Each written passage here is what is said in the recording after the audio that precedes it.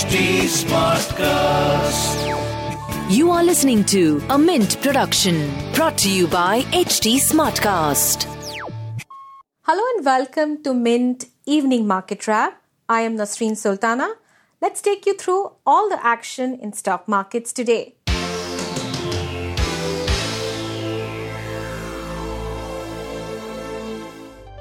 Just like previous day's trade, Indian markets gave up initial gains towards late afternoon.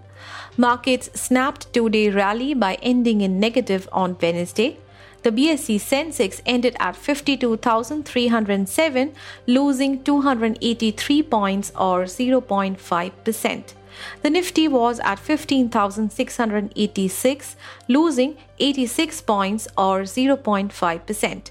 Among sectors, auto and consumer durables gained the most, while oil and gas and metals fell.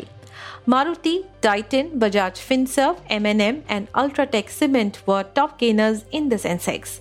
Among losers were Kotak Mahindra Bank, L&T, Tata Steel, TCS and Axis Bank.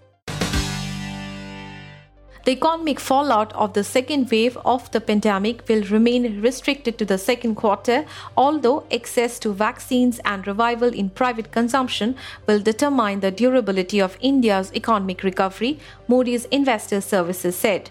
Moody's expects Indian economy to grow at 9.6% in 2021 calendar year and at 7% in 2022.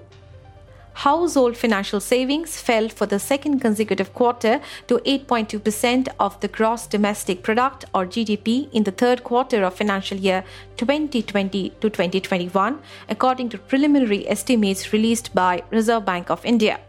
The savings moderated from a peak of 21% and 10.4% during the previous two quarters, respectively.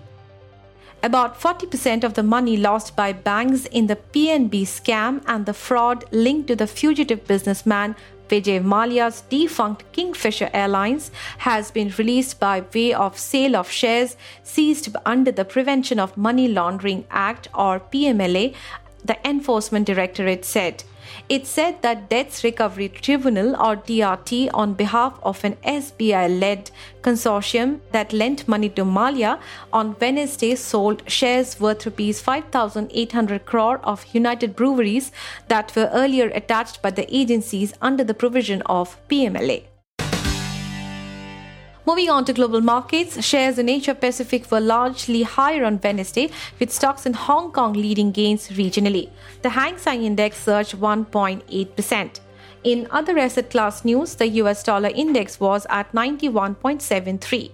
Oil prices rose in the afternoon of Asian trading hours, with international benchmark Brent crude futures up 1.08% to $75.62 per barrel.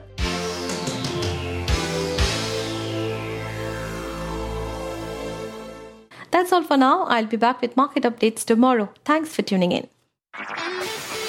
This was a Mint production brought to you by HT Smartcast. HT Smartcast.